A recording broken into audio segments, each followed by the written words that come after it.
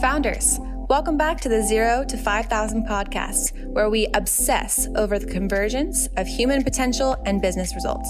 Today, our hosts Drew McClure and Jordan Mitchell have another insightful conversation for you.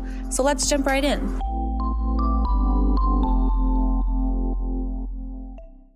Okay, founders, welcome back to the podcast. Today, I'm sitting down with the CEO of NeoInsulation, Justin Mecklenburg. One of the most consistent lessons we've learned on this podcast is this: find your niche and get really, really good at it. Justin brought with him years of experience in finance when he signed on to NeoInsulation in 2015. By this point, the insulation industry had seemed to have stagnated, and Justin decided to put the company's resources in developing not just new innovative applications, but also building up a robust team. NeoInsulation quickly made a name for itself in the Kingfisher area, but its continued insistence to push the industry to new levels has gotten its attention from across the globe. Now, NeoInsulation is an expert at providing services to the midstream insulation market, earning it a listing on the Inc. 5000 and poised for ever greater success over the next few years. NeoInsulation is growing like crazy. So Justin, let's get into it, my friend. Thank you for being here today. Thank you for asking me. I look forward to this.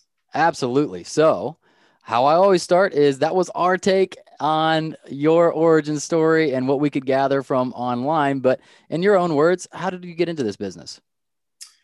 Well, it's a pretty interesting story. Prior to the insulation business, I was in another oil and gas company that was growing very, very rapidly. I was the chief financial officer of that company, and we were right in the midst of trying to sell that company to a publicly traded company. I was working, no joke, 16, 18 hours a day trying to put the package together and get this sold to the publicly traded company. So I was just exhausted. I was just worn out. Sure. And I ended up getting a phone call from a cousin of mine. My cousin she was about 24 years old at the time. She was married to a third generation roustabout, just an oil field guy, third generation. And she said, "Hey, we've come up with this idea that we think could go somewhere, but we need your help. We don't know how to run a business. We don't have any money. You know, we're just, all we have is the idea." And I'll tell you, Drew, I initially just put her off. I said, "Hey, I'm too busy. I'm trying to get this company sold. It's my time is very limited right now. Can't do it." So I put her off for about a week to 10 days. And something just kind of stirred inside of me that I needed to call her back and just be kind and see what she had to offer. So I called her back, made an appointment, went down to see her in her company, and did not know anything about insulation at all. But I really was intrigued with what they had designed, this product that they had designed. And so I went back and kind of started doing my own due diligence, my own research to learn about the total addressable market. How big of an opportunity, might this be? And was very intrigued with what I learned. The insulation industry, particularly within oil and gas, is anywhere from $1 to $2 billion a year. So it's a pretty sizable total addressable market.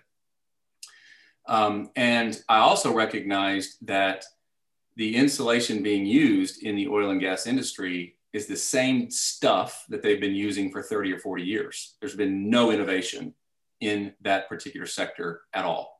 And this was new, and this was exciting, and it was very different than the typical insulation that you find on oil field locations.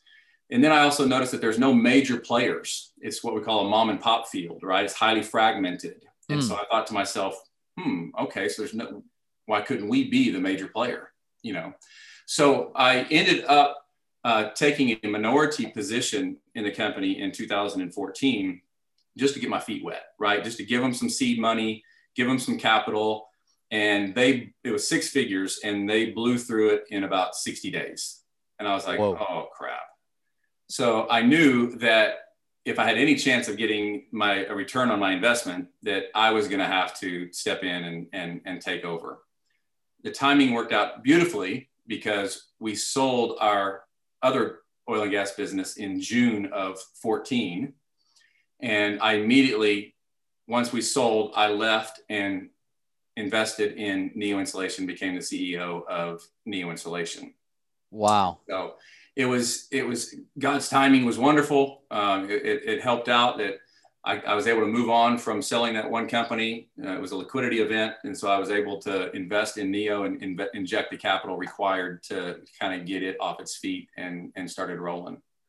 Now I'm curious, when you were talking about the due diligence that you kind of did early on, I'm always curious about this, right? Like there's a plethora of ideas. There's so many opportunities of something we could put our time, our energy into, especially if it's innovative, right? And you mentioned looking at things like the total addressable market, and a few other things. How do you think about that? Like what are you most looking for if someone comes to you like that and says, I got this great idea? How do you filter it in your mind? So one of the first things I look for is the total opportunity, the TAM, total addressable market, because it's got to be huge, right? Because that way you don't have to be a dominant player to make a ton of money, right? If your total addressable market is $10 million, then you got to have, 70% margin before you're really going to, reap the benefits. All right. So when the market is huge, it gives you an opportunity to start small and grow from within. I love the fact that it was highly fragmented, meaning that there's a whole bunch of just mom and pops. There wasn't any major players in the industry. Yeah. Because I always felt like I always had the confidence that my team could execute better than other teams. And if we can execute better, we can gain market share in that regard. And then, but for me, in this particular situation, Drew, the game changer was just the difference of NeoInsulation compared to traditional insulation. So ours is, it's a patented process and it's fully removable and reusable. Whereas traditional forms of insulation, you put it on, if you ever have to peel it off for any particular reason, you just trash it and have to pay to have your facility re-insulated. Ours is removable and reusable. And so I knew that that would capture the attention of all these oil and gas players. Now, how do you go about actually investigating some of that? Like the total addressable market makes sense. It's probably a few Google searches away to figure out what you've got there. But something like understanding some of the nuances of the industry, that it's mom and pop and that they're using this 40-year-old insulation. How do you do that? Do you just quickly talk to as many experts in the field as possible? Like, what does that look like? No, that's exactly right. And I had the benefit of already being in the oil and gas industry, right? Sure. So I had a ton of contacts. We operated my previous company that I was a part of. We had operations all across the United States. So I had contacts and field touches everywhere. And so it just became a point of, we have access to so much information these days that there's really no excuse to not know. Yeah. It's really easy to figure stuff out through Google and through social media and just, basic searches. And so it's really not that difficult, but you do have to know what you're looking for, right? And so you can do something as simple as do a search for oil field pipe insulation and see what comes up. And if you don't have, if the names that come up, you click on those websites and it takes you to some mom and pop website that's done by Wix, you realize that's, probably a pretty small outfit. You can kind of tell who's invested the money in their websites and who hasn't. So it was pretty easy for me to do that work. Okay. Which was very fortunate because when you've got a big market that's highly fragmented and the best product, man, that's a recipe for success. Absolutely. The reason I ask is, I'm now well aware of how hard success is, even in the best of conditions, right? That I'd like to be able to better understand for our audience and even for myself in the future, like how to at least make sure you've checked certain boxes, right? That if you're going to step into an idea, you've done some good due diligence, and even how big is the upside? What kind of risk is this? Is this needed in the market? Those kinds of things, versus we just get excited. Some people just fall in love with their idea, right? And keep bashing against the wall, and wasting a lot of time, energy, and money in it. So thank you for answering that. That makes some sense. You said something earlier that I just want to ask a little bit more about. When you decided to call her back, you said something stirred in me, and I'm just curious for you if that's something you've listened to and followed a lot in your life, right? That you pay attention to the internal promptings, wherever they may be coming from, or not? Was that a unique case? No, you're very perceptive. I chose those words very carefully because the answer is yes. I very much believe in those internal messages or those notifications, kind of that gut feel. Yeah. I'm strong in my faith in God, and I honestly believe that God led me to take this opportunity because he had it as he knew that it was going to be a platform for me in what my objective was. And so when we sold the previous company, we did well financially. And so I wasn't money motivated. I mean, I am money motivated. Don't get me wrong. We all like to make money, but it became very clear to me very early that my main purpose for NeoInsulation, and I had this in some of the notes that I wanted to be sure to share with you today. My main purpose at Neo is to develop people, is to grow and develop people. And I believe that God gave me Neo as a platform to do that, right? And so that's what's most critical and most important for me is I want to empower our team to grow them professionally, financially, emotionally, spiritually. We talk about being better fathers, being better husbands, being better brothers, wives, sisters. You know, we just really focus on the people. Yeah. And that's kind of my driving motivation right there. I want to dive into that a little bit more. You can take this wherever you would like, but I've noticed in my work, so I do people development, right? So I'm in these kind of conversations often, that the question around purpose and even motivations is sometimes elusive for people, right? That they don't even know to ask that question, right? I'm just in this business. I'm just making it work, versus some of the more subtle things like, now what's really driving you? What does success really look like? What's your purpose?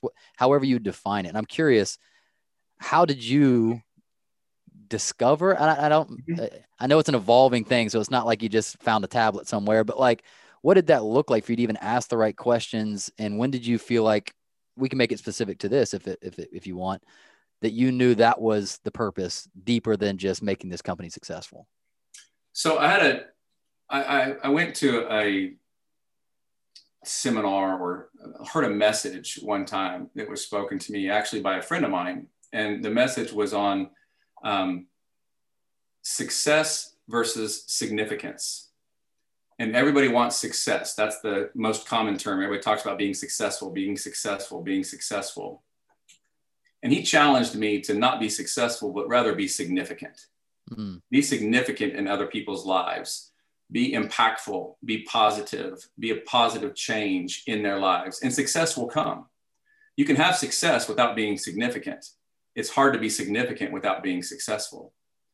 And that really kind of stirred in me there. And we went through a period in the previous company where it was a real challenge. I mean, we went from 0 to 127 million in revenue in 5 years. Whoa. Yeah. And it was just hair on fire, crazy hours, blowing and going, just constantly. As the CFO, I was just constantly putting out fires and dealing with problems and cash flow issues, et cetera. It's a very capital intensive business as well. It was a wonderful business. I had a phenomenal CEO and business partner who happens to be my business partner in NeoInsulation now as well. So we're very different. He's very press on the gas, go fast forward. And I'm always one not pulling on the reins saying, oh, hey, hold on. So we work very, very well together. But the transition from that company into Neo, and to be very honest with you, I went from being second in charge at that company to being first in charge at NeoInsulation. And that gave me the opportunity to take the company in the direction that I wanted to take it in, to create the culture that I wanted to create, which is not much different than the culture we had at the previous company, but I knew I was responsible for it. Yeah. So I had that weight on me. Yeah. You got to kind of steward it at the other company. You got to create it at this new one. Beautiful way to put it. Exactly. Man, it takes me back to a meaningful moment for me when I was transitioning careers. I had a career actually in ministry for all of my 20s. And then I had felt like I was being led to go do something else, like in a broader context, right? And I remember being paralyzed by options and decisions and didn't know where to go. And that idea of significance versus success, I wouldn't have used those exact language, but it's a very similar paradigm that's made sense to me. Mm-hmm. And the question wasn't what would work. The question to me, I was like, what are the skills that I have that if I were to master would be of utmost value to other people, Yeah. right? Great. Same idea. Yes. Like Love it. not everyone's gifted in the same things. So I was Mm-hmm. like, what do I have that if I got really good at it would serve other people really well? Mm-hmm. And for me, it was communicating and coaching. And so I was like, well, I guess that's the direction I'm going to go in. I And love it. I'll figure the business part of it out. I'll figure the target market out, all that kind of stuff. But I know the significance of the purpose I have is to make a difference in that way. Right. And it would just, it was like clarity, in the midst of still plenty of decisions to make, but I call it like a true north. As long as I'm going that way, that's going to be how I could best serve people. And that's great. It feels like a clarifying, because there's so many needs and there's wants and there's desires pulling us in all sorts of directions. And I find the most stable people are those people like you that very easily could say, you know what my ultimate purpose is, and boom, there it is. Right. So I'm curious for you, how has it trickled into the company here at NeoInsulation? Like, where do we see something that can feel abstract, like choosing significance over success? And actually, what does it guide certain decisions that you guys make? Does it result in how you approach your customers, like where we're choosing to impact and serve people versus just take profit at every turn? I'm just throwing out examples, but sure. Where do you see that kind of purpose finding its way in this work? I probably see it most in the development of our employees. So we are really cognizant of the fact that we try very, very hard to create an environment where people want to work for Neo for more than a paycheck, right? We don't want you here to punch a clock and collect a paycheck and that's it. It's very, very critical for me that everybody from my COO down to the most recent new hire that we have understands our vision, understands our values and what we believe in. And they have to believe in that as well. Sometimes we make mistakes. Sometimes we hire people that do just want a paycheck and they really don't care about the values and the vision. And over time that comes out and we replace them and we bring somebody on board that does understand the values and the visions of the company. But it all starts at leadership, right? I'm a huge believer in leadership. I've read more leadership books than I care to admit. And I'm still learning. I'm still growing very, very much. I got a lot of room for improvement. But I honestly believe that everything starts at the leadership and it works its way down your organization. I believe that your organization will take on the values, the visions, the tolerances of what the leader is willing to tolerate and what the leader's values and visions are. And so there's a lot of responsibility that comes with that. And so our objective is to make people feel empowered by their positions and inspired. We don't use the term motivated because in motivation is you getting someone to do something that they don't really want to do. Yeah. Right. Inspiration is giving them the encouragement and the belief that they can do anything, that they can tackle anything. And that's, we focus much more on that than we do, threatening or motivating people to do something or they're going to lose their job. It's very, I have a phrase with my managers. We talk about being ferocious encouragers. We want to be ferocious encouragers to all of our people, and that trickles down, right? I mean, that ends up kind of infiltrating everybody. And I'm a big sports guy, and so we use team analogies all the time. Yeah. Back of all of our shirts say Team Neo on them, and we want to be encouraging and uplifting to one another. There's no reason to beat each other down and beat each other up. And, we just try to make it a place where people can not only come to work, but also come to talk about life and talk about what's going on in their world and maybe provide guidance and counsel in some certain situations that could be helpful to them that they might not get elsewhere. Did you see or find any examples or metaphors or things that like it could be sports, a team, a coach that like, was there anything that helped kind of paint a picture once you had the impulse, I want to develop these people. I want them to love working here, but then we have to figure out how, right? Mhm. And so I'm always just curious, like, where did ideas come from? Did anything inspire you or help you in seeing that into a reality in your company? So in addition to running Neo, I spent a lot of time coaching. I coach youth sports a lot, primarily basketball, or now it's only basketball.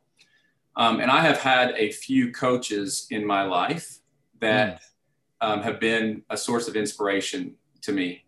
I believe that coaching is a great responsibility, a significant responsibility. You have the ability to spend time with the youth when they're in their most informative stages, and it's time away from their parents, it's time away from their siblings, it's just me and the team in the gym, right? And I believe wholeheartedly that coaches either breathe life into their players or they breathe death into their players. They are positive, encouraging, uplifting, trying to prepare them for the real world, establishing relationships with them that last for, decades. Or you've got the coaches that just beat you down, are ruled by fear, ruled by intimidation, and tear you apart and try to motivate you. Remember the difference between motivation and inspiration. And I don't like that direction. I like this direction. I like to breathe life into people and to be encouraging. And so I have one or two coaches like that in my life that were the encouraging type. I also know coaches very well that choose the other route. And we don't want to go that route. We simply want to be that source of inspiration and encouragement and love, quite frankly, for our people, that they can find a safe place where they choose to spend 8 hours of their day with us. I love that. I love that. Have you ever seen the show on Netflix, Last Chance U? I'm familiar with it. Haven't watched it. My boys have all watched it, though. They love it. I love it. I mean, but it's also one that at times I'm watching through my fingers. I get embarrassed for people easily, and I'll like watch through my fingers. And some of again, I don't want to rag on anybody. They have a tough job, right? They're at an underfunded school with players who are on their last chance that have gotten in a lot of trouble. It's a very challenging job. But 9 times out of 10, they only know how to use fear, intimidation, screaming. And you can just watch, like, from the outside, and you can watch how it's not working and it's actually working against them. They're right. Losing trust with their players. They're actually making them less motivated and all this. And I'm like, I'm dying over there. Like, can you not see? Right. Again, I'm not judging them per se, but it is interesting to see it on display and go, there's a much better way of doing that than that. I know you're a Clemson guy, right? Yep. All right. Dabo Sweeney, one of the best examples in coaching of that positive, encouraging, uplifting, Christ-like mentality. Yeah. And he's proven that it works. Yeah. That's why I'm a big fan of Dabo. Yeah, man. It was cool watching. I got to watch right when he came in. So I'm 36, and right at the end of my college career was when he took over as the assistant coach. And we were terrible. I mean, just middle of the pack every year. Disappointing, heartbreaking to be a Clemson fan. They made a verb about us, right? They said, "Oh, that team's Clemsoning," which gosh. I mean, literally, there was a verb about us. If you failed, if you had an opportunity to do something and you failed, you were Clemsoning. Oh gosh. And he took in that program, man. And it was the early years. No one was sure. His first recruiting class was 8 people. Wow. 8 by choice. Yeah. And he said they were the only 8 he found that were buying into his vision, and he was going to start with them. There you go. And it's similar to building a company. Like, he didn't just take the biggest superstars, whatever. He's like, I have a vision for the kinds of players I want, for the kind of culture I'm trying to build here. And I'd rather recruit 8 and build off of them than 22 and not have who I want. And what was crazy is that 8 recruited the others. Like, CJ Spiller was one of them. That's awesome. And CJ Spiller recruited some of our other running backs in the future, and Deshaun Watson and those other people that came after him, And so I'm just curious if you've seen the same in hiring people, right? Like, you've got a vision for the company, but then you start growing fast and you're having to fill positions. And sometimes we can fall into that put butts in seats, like you just have the competency. And how do you guys think about, like you said, hiring for fit, not just for function? right? That's a great way to look at it. And we try very hard. Sometimes we fail. Sure. Right. Sometimes we make mistakes and put the wrong person in the position. I'll tell you a mistake that we made often early, Drew, was whenever we were growing and we needed to fill those positions. Oftentimes we felt compelled to fill the position from within. Right. Okay. So we would promote someone from within. So an example that I'm thinking of is we've got a big field office out in Midland, Texas, which is the biggest oil and gas field, in North America. Very important field office for us out there. And we had a technician, we call him field technician, who was excellent. I mean, he was the best field technician that we had. He's the guy that goes out into the field, does the work. He's just a blue collar guy grinding it out, but he did an excellent job. Well, the position of project manager came open to us because the current project manager had to leave the company on his own will, not on ours. But this guy wanted to be promoted from within. We're like, well, hell, he's great at being a field technician. So he'd probably be a great project manager as well. So we promoted him to project manager, and it was a complete disaster. And we promoted him beyond his skill set, number one. And in doing so, what we did was not only did we have a very marginal project manager in place, we lost our best field technician too. So it's kind of it's a double whammy, right? You lose your best field guy, and then you got a marginal project manager. So we learn from that, mistake as well. And we do have a pretty intense hiring process that we go through. I've adopted the philosophy a long time ago called slow to hire, quick to fire. And that is, I was going to bring that up. Take my time hiring the right people. And I'm going to interview them. My COO is going to interview them. I've got other guys in the company that spend time interviewing. We have assessments that are done as well, written assessments. And we take our time in the hiring process because it is so critical for us. And it's absolutely important that we get those people on board that understand and believe in our vision. And so slow to hire, quick to fire. That's kind of what we don't really fire too many people, but we will if we have to. Right. Most of the time they fire themselves. Well, that's what I was going to say. It feels like when you have a strong culture and you have hired enough people correctly, we were interviewing these guys from Sorinex. They create all the workout equipment in most professional locker rooms, and even in the gym down the road I go to, they have Sorinex machines. They're these muscle-bound, bigger beards than I guys. Uh-huh. And we went and take a tour of their facility because they're just legends in the industry. And I was like, man, how do you create such a culture? They have such an intense culture, like very intense. Yeah. And they said, once this culture is strong enough, it's a self-select process. Like we do our due diligence to feel like you're the right person. But they said, usually within a month or two, we can tell and they can tell if they are really the right person. And so I agree. They'll either leave themselves or we will, it's almost like a mutual agreement because they they just don't fit. Right. Yep. And I was curious if you've seen the same thing where, again, not every time, but for the most part, there's some sort of self-selecting that starts to happen when you have a very consistent, potent culture.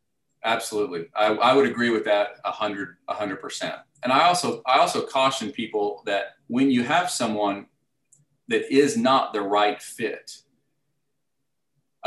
be careful, because if you keep them around too long, it's like a cancer. Yes. They can quickly begin to drag other people within your organization down if they're always talking negatively about their boss or they're talking negatively about the job. And so you have to be, and now keep in mind, my primary function is to develop people, right? So I don't fire people quickly. Yeah. With regards to if I believe they have potential, if I believe if they can understand the vision. So I will try to develop them, but almost every time it becomes pretty, you become aware within 2 to 3 months whether or not they're going to get it or not, that they're going to understand the vision and be a part of your culture or not. Man, I got to see up close a client that we work with, how much damage the wrong person. There's the wrong fit that's just not working, and then there's the wrong fit that, like you said, is actually cancerous. Right. This person had only been there for 2 months.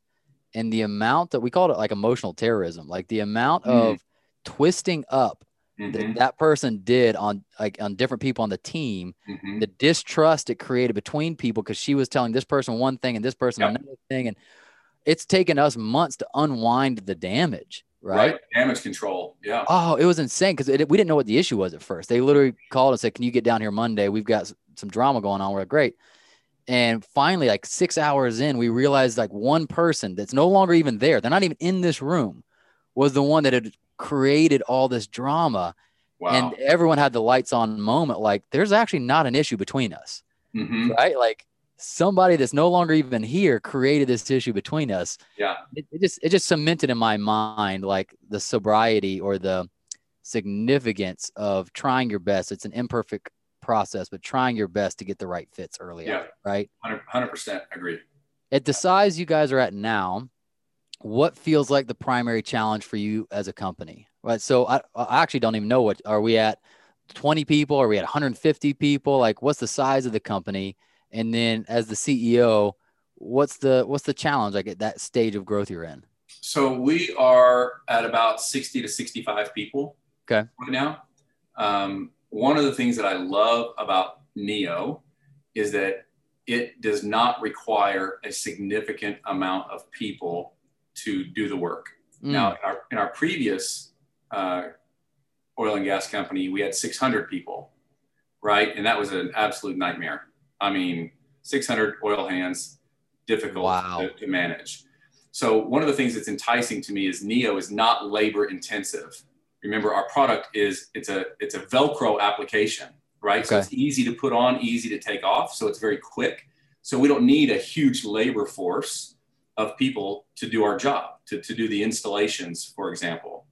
So of those 65, we've probably got, a third of them are in our manufacturing facility where they're actually building our product for us. And so I'm grateful that to scale and to grow Neo, it's not going to require 400, 500 people Yeah. to get where Yeah. we need to be, because again, developing people is my passion. But I will also tell you, without a doubt, the most difficult part of managing a business is the people, is managing your employees, managing the people and the drama that comes with that. And so we're at a position right now where we're certainly still in growth mode. I would guess that we never get to that 400, 500 people position.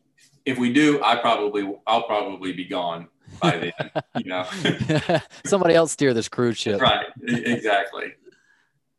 So this is just learning for people that have listened. They know I ask this question a lot. I'm always curious around the stages of growth that companies go through. And do you see it being different at 60 to 65 people versus when you had 10 to 20 people? Does it feel like a different stage where early on, maybe it was more organic It and does. Now here, let's change it to revenue instead okay. of number of employees. So what I've been fortunate to be a part of multiple businesses in the past, and kind of in my mind, the way it works, Drew, is number one, the first million is your hardest. First million in revenue is your hardest. Just getting something that people are going to buy. That's the hardest, right? And then you can go from 0 to 10 million in revenue, and that is a lot of work, because that's when you're really trying to put your policies in place, your procedures in place, you're trying to nail down your manufacturing, you're trying to just get everything streamlined, and you're learning as you go. And so 0 to 10, 0 to 1 is the hardest, 1 to 10 is super, super hard. All right. And then 10 to 30, 10 to 35 is a challenge. But for some reason, when you get above 35 million, 30, 35 million, and you're trying to get to that 100 million, it just clicks. Interesting. Because you've already established the brand, you've already established a reputation, and then it just becomes scaling. So again, 0 to 1 is the hardest, 1 to 10, super hard. 10 to 30 is hard work, but not as hard. But then for some reason, if you're fortunate enough, going from 30 to 100 million, to me, in my experiences, has been easier than from 0 to 10. That's so helpful, man. So it's each of those first three stages are unquestionably in the hard category, but in a sense, they're slightly decreasing in their difficulty, Yes. is what it sounds Correct. like. Correct. And it makes sense. I mean, why am I stuttering over my words? The book is a Startup J Curve. Have you ever read that or heard that guy give talks? I have not. Very interesting. Somebody that's invested in over 100 companies and all that kind of stuff mentioned that he saw a similar curve that he would call the Startup J Curve. And that there's, I'm going to probably butcher it, but the essence is going to be correct, which is you have the initial idea and then it starts a descent into difficulty. And it's, I think, second or third stage is what you'd call morphing. And it's where your ideas actually met the potential customer and you're having to learn on the fly what really is working. And that to me is around that 0 to a million category. Like, man, do we know how to close a sale? Do we know what they like more than that? And have we priced it right? And all that kind of stuff. And he said, it's only once you've successfully morphed and got a product market fit that you can then even understand what the business model is. And then you can start to scale. And then you start going up, even though it's still in difficulty because he has this line where you're under the line for a period of time. But then once you get past it, it gets faster and faster in growth acceleration. Right. That's spot on. It's like in our example, when we first started, we spent all of our energy at the front end on sales, right? We just wanted to talk to as many people, see if there was anybody that was interested. Sales, sales, sales, sales, sales. Well, then we started selling and people started buying. And all of a sudden we woke up and we thought, oh crap, we can't manufacture this stuff. we got a problem manufacturing it. Now we know people want to buy it, but now we got to focus our attention on the manufacturing. And we've got a pretty compelling story of where we outsold ourselves. You know, we sold so much more than we could manufacture to meet customer expectations that we almost failed. I mean, we almost just had to fold up shop because we ticked customers off because we told them about this great product that we had and then we couldn't deliver it, right? So we had to shift our focus from sales over to manufacturing. And that's in that $1 to $10 million range where we finally got the manufacturing process really refined. I was very, very fortunate. I brought two key individuals on during that time frame that are still with me today that are truly the lifeline of NeoInsulation. I brought on a guy named Blake Burge. Blake's our director of manufacturing. And he saved us because he took over manufacturing that was just a clown. I mean, it was just a mess. And he took that over and got that all straightened up to where we could actually build the product that my guys were out selling, right? Yeah. And then shortly after we brought Blake on board, I brought a guy on named David Morris. Now, David was actually a consultant for me and introduced Blake to me, but he was a consultant. Well, fortunately, David ended up liking the company enough that I was able to entice him away from consulting and say, hey, you need to come on board as my chief operations officer. And those two hires, without a doubt, have been the most significant transition points in our company's history. Wow. And they've really kind of taken the reins and helped us grow to where we are today. And David does all the policies and procedures, and Blake does the manufacturing, and I get to do fun stuff like this with you and I. Yeah. Now, this may be a no-brainer based on your industry or based on your business model or whatever, but take me into the decision to manufacture yourself and to figure all that out versus outsourcing that. So great story. I invest in the company in 2014, take over majority ownership in 2015. I've got such high hopes and ambitions for what we're going to do. I book a trip to China. I go to China, start looking at these manufacturing facilities and these plants over in China. Was actually going to invest in one over there. Was very excited about it. Made some connections, ordered a bunch of raw materials from them to ship over to us because we were still manufacturing in-house. And it was about, at the time, it was a huge amount for us, but it was about a $80,000 order that I made. And I completely, either I screwed it up or China screwed it up. And I had to eat $80,000 worth of Dang. material. I bought or they sent the wrong material. There's some question as to who was wrong. You know, you have the whole translation issue. You know, the stuff that we were ordering was very precise, you know, and it's the wrong stuff. And so I had to eat $80,000 worth of material. And at that point, I started realizing, okay, what we're manufacturing is not terribly difficult, but we need to maintain control of that process. And so by the time it would be, could we manufacture it cheaper in China? Absolutely. There's no doubt. But you also have logistical issues that people are dealing with today, like shipping containers and transportation from China over to the United States that you'd have to deal with. We manufacture everything right here in the old US of A in Oklahoma City, Oklahoma. We've been fortunate through our growth. We now have partnered with a very large manufacturing outfit in Arkansas that has about 600,000 square feet of manufacturing space. So they are kind of our overflow. When we get real busy, we send more product to them, more raw materials to them.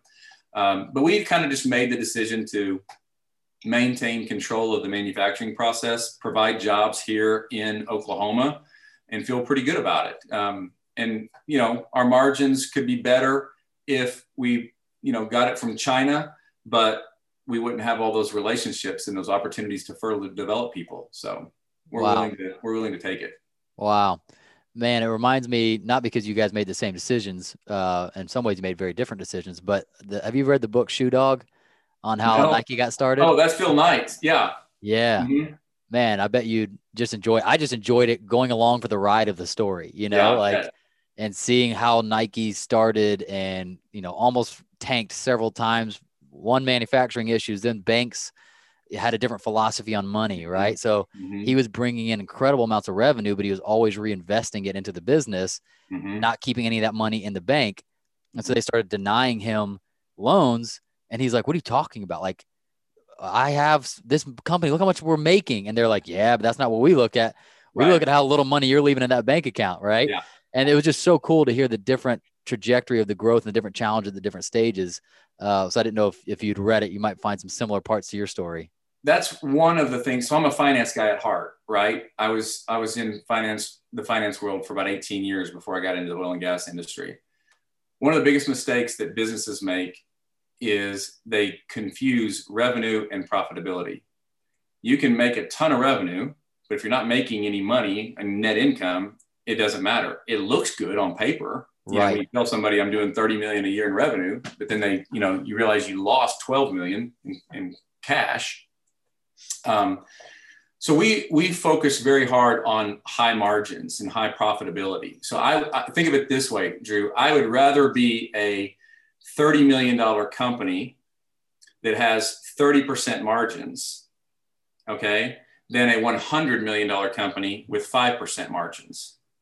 Yep. Because at the $30 million company with 30% margins, simple math tells you that's $9 million a year, right?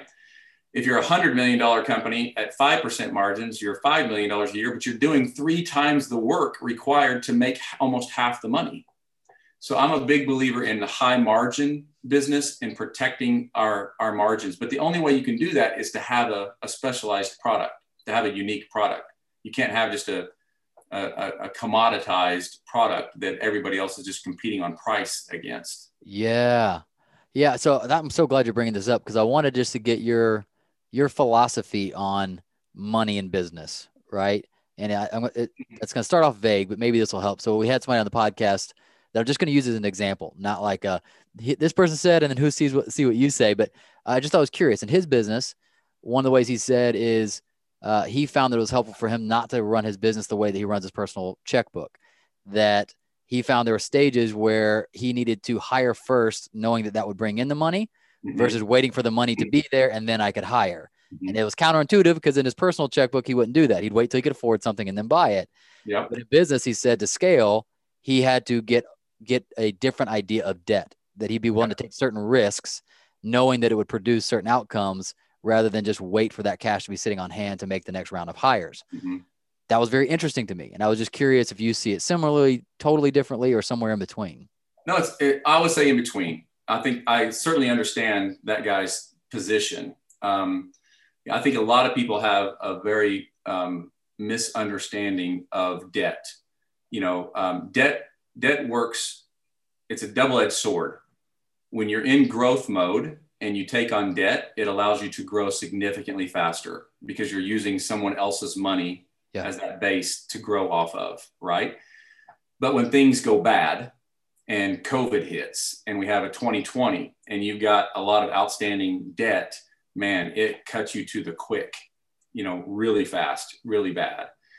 And so what was interesting is in the previous company that we had, we were a bootstrapped company, didn't take on any debt at all until we started acquiring other companies. Once we started acquiring other companies, we would take on debt to do that.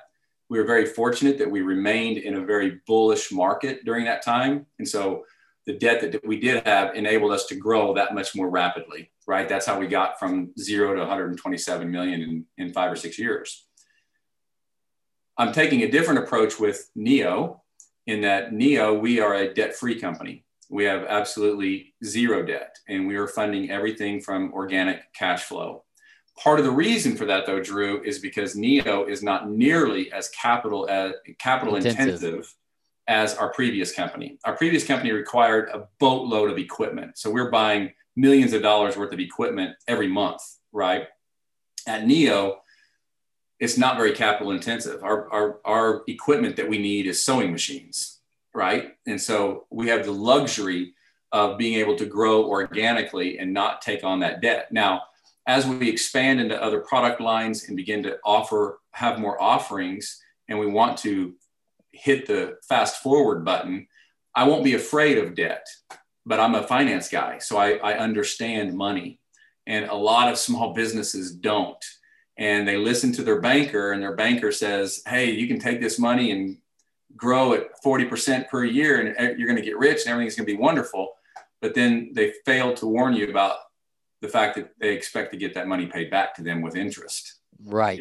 And then it comes back to bite them. So I'm a believer that debt can be a good tool. It just has to be understood. Right. And I think that's what I'm looking at, because there's, our company, several other companies that are so much smaller.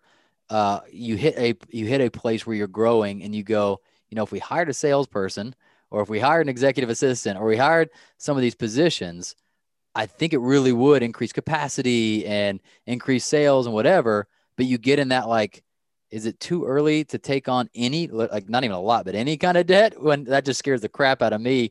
And then you've got other voices going, no, like, bet on the business, take that, hire that person knowing the money's going to come. And it's a kind of push and pull. So I'm just getting perspectives. How would you answer something like that? You're never going to lose that. You're never going to lose that fear, that confusion of, am I doing the right thing in that regard? Because of all the businesses that I've owned, we still deal with that today. We're getting ready to open a new field office in Pennsylvania, kind of moving up to the Northeast to capture that market share. And it requires money to do that, to get a field office, to hire a project manager, to hire a sales guy. And so we're asking ourselves the question, do we put forth the money to hire a high profile, excellent sales guy, or do I just travel up there every week, to handle it myself? Yes. Right. Yes. And at this point, our decision has been, we want to hire somebody to do that. So, I do believe that oftentimes one of the mistakes that new businesses make is they're too conservative. They try to play it safe too much. Sometimes, man, you just got to bite the bullet, go, and then recognize if you made a mistake and correct the mistake. Yeah. When I'm coaching basketball, Drew, I always tell my kids, if you're not making mistakes, you're not pushing yourself hard enough.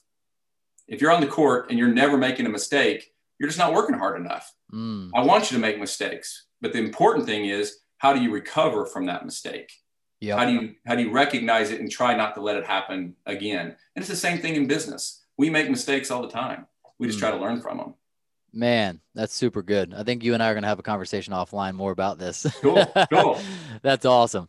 Man, this has been super, super informative and helpful, and many different angles we haven't gotten much on the podcast. So thank you for sharing, and the random questions I've been asking you. This has been awesome. You bet. Cool. Well, let's get into our lightning round questions, and I'll let you get back to your busy day. Okay. So question number 1, if you could ingrain one message into your entire organization, what would it be? One message. I'm going to say the message, and then you're going to have to give me the opportunity to explain it. Go for it. Okay. So the message is do your job. Okay. And here's what I mean by that. Don't hate me for this, but I actually stole this from Nick Saban. Cool. Okay. I saw Nick Saban give a speech one time, and he was talking about how, all of these colleges, all these football teams, basketball teams, as they're exiting the locker room, they all have some type of a sign above their doorway that says, play like a champion today, attitude and effort, protect this house, whatever. And everybody's running out and slaps that sign, right, for motivation. The sign at Alabama reads, do your job. And Nick Saban's whole point was that as players or as employees, your number one responsibility is to do your job. It's my job. It's management's job's responsibility to make sure you have the right people in the right positions. The quarterback shouldn't be worried about if the safety is doing his job. The wide receiver shouldn't be worried about the tight end, so on and so forth. Yep. Every position just needs to do their job and then trust that management has put the right people in the right positions to create and complete the value and the vision of the company. Man, I love that. There's been inspiration from me came from, I think it's called the phalanx. It's the strategy that like the Roman, and I think it first started in Greek, but the Greek warriors were famous for that won them battles. And it was that idea, maybe you've seen like in Sparta or in, those movies where they have a shield, but each person's job is to have their left arm, their shield covers the guy to the left of them. Okay. And it frees up their right arm to be able to attack while being guarded by the guy to the right, whose left shield is covering them. Right. I like that. Yeah. And the idea was that like each person doing their job was actually both trusting and protecting the person to the left and right of them to focus on the guy right in front of them. Yeah. Right. I love that. And that the other part is if you let your part down, it creates a weakness in the whole chain. Right. Like, man, the enemy can get in through there if you took your eyes off of your shield because you're watching the battle to the right or to the left. And that's felt very true for us in business. Like just like you said, like, man, what's your blocking and tackling, man? No, how are you exactly right. crushing that? Right. Right. So good. All right. Number 2, what is the single best advice you've ever gotten about growing your business? And also what was the worst? Best advice, build the right team. We've talked a lot about that today, right? Having the right team in place is absolutely critical. You can have the best product in the world, but if you've got a crappy team, you're not going to go anywhere. So build the right team. The second part of that I learned from my chief operations officer, David, that I mentioned earlier, he said our objective should be to make our customers' lives easier. It's real simple. Just make their lives easier. If you have the best product and you can make their life easier, you're going to get the call. You're going to get the work. And so that was probably the best advice. Build the right team, make your customer's life easier. Love it. Worst advice, I mentioned it earlier. Play it safe. Be careful. If you wait until you are absolutely certain that one of the things that you're trying to do is going to be successful, it's probably you've waited too long. It's too late. Yeah. Once you're 60, 70% certain that you got it, and there's still that 30% that scares you to death, go for it. Don't wait and think that you got to have all your ducks in a row, because everybody's going to make mistakes. You just got to make the mistakes and then learn from them. Heck yeah. That's so good. All right. Question number 3.